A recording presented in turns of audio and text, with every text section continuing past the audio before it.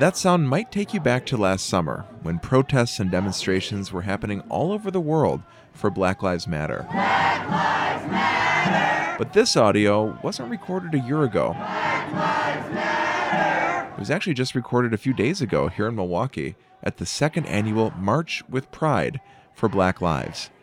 This is the second year in a row protesters, specifically from the LGBTQ+ community, united for a march, not only for Black Lives Matter, but also in a more specific way for Black trans lives and Black women.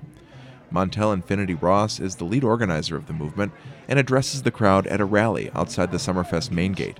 Change has to now move to the next level of systemic change. That means showing up in uncomfortable situations to create change.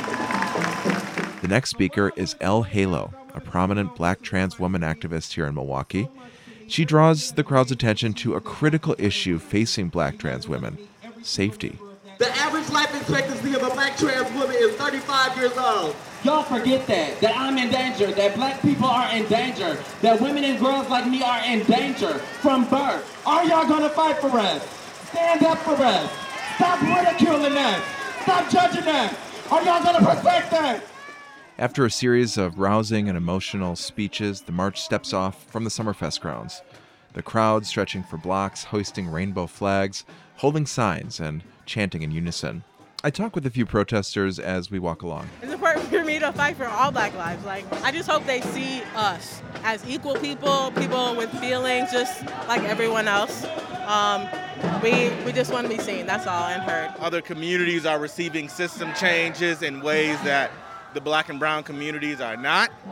And until we see that real shift happen, we'll continue to be out here doing exactly what we're doing. The march continues through Walker's Point, walking along the same route as the Pride Parade would have along 2nd Street. Then it turns back around towards downtown, ending in Juneau Park.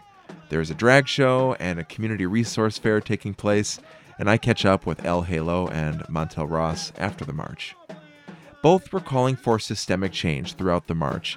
I asked them what that means in practice. Elle speaks first. Creating new seats at old tables. I think it could be creating new tables. You have to be doing that work every day of the year, because racism and systemic racism isn't something that goes away for us as Black people. It's not something that doesn't intersect again with violence against trans people, against trans women. The ultimate goal is to see systemic change actually be in effect, and really Black and brown and marginalized populations can feel the change. Right now we talk about the change, but when we can feel it, that's when we know that we actually have done the movement. Black women matter. Trans women matter. We have pictures from the march at radiomilwaukee.org, plus more interviews with the organizers.